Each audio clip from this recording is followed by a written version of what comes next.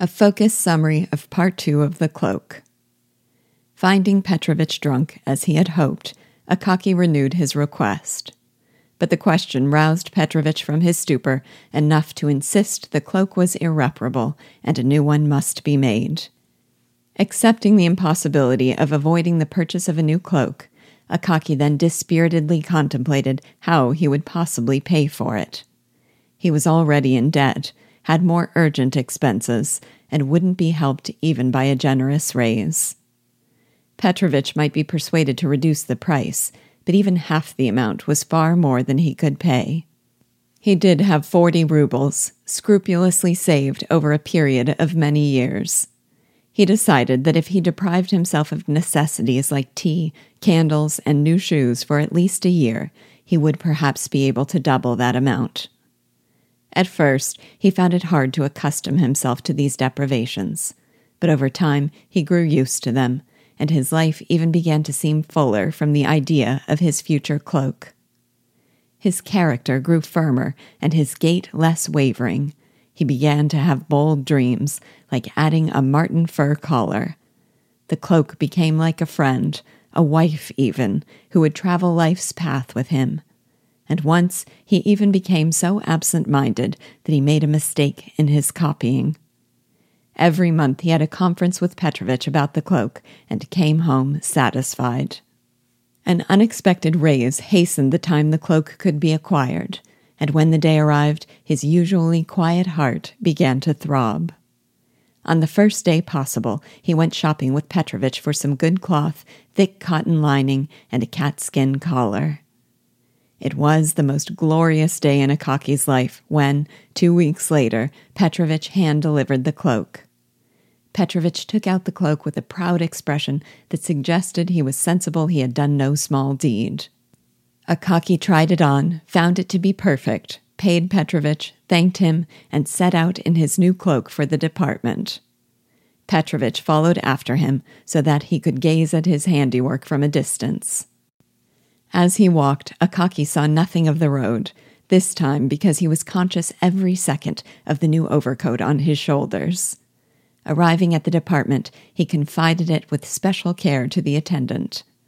Word got around quickly that the old cloak no longer existed, and everyone came to congratulate him, saying he must christen it with a party. Akaki began to grow ashamed, stood blushing for several minutes, and then tried in vain to assure them that it was not new at all. One of the officials offered to host the party himself.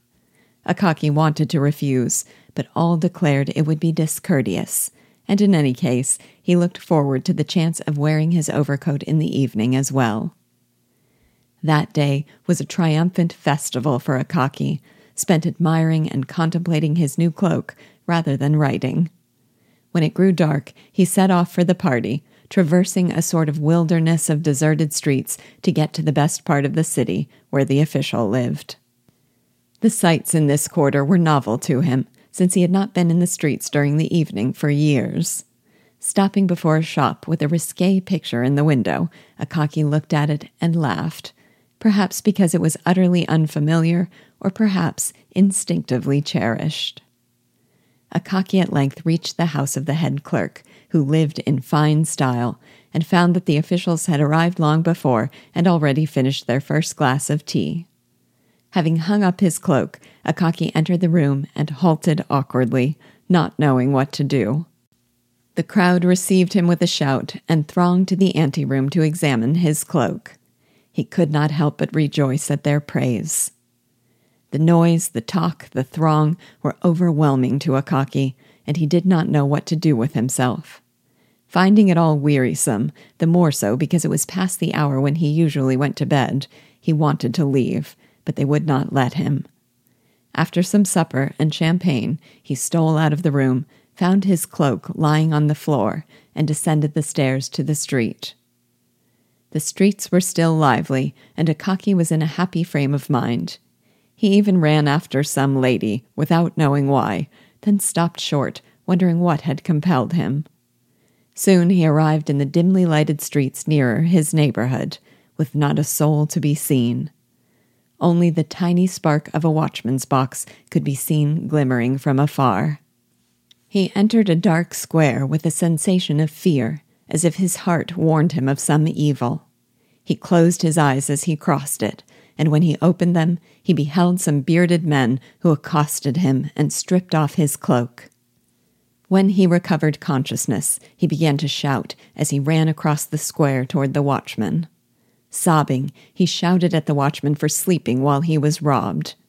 The watchman replied that instead of vainly scolding, he had better go to the police the next day. Akaki ran home and arrived in a state of complete disorder. The mistress of his lodgings answered his frantic knocking and fell back when she beheld him. Hearing his story, she insisted that he ought to go to the district chief, whom she judged from appearances to be a good man. The next day he did, and after being repeatedly sent away with excuses as to why the chief couldn't be seen, he threatened to make a complaint to the Department of Justice, and they finally called him. But when, after hearing the strange story, the chief began to interrogate Akaki, he became confused and left. That day he never went near the department, and the next he appeared in his old, shabby cloak. News of the theft spread, and someone suggested that they raise a collection, but the sum they gathered was trifling. One of them, moved to pity and resolved to help, recommended that the best thing would be for him to apply to a certain prominent personage who could greatly expedite the matter.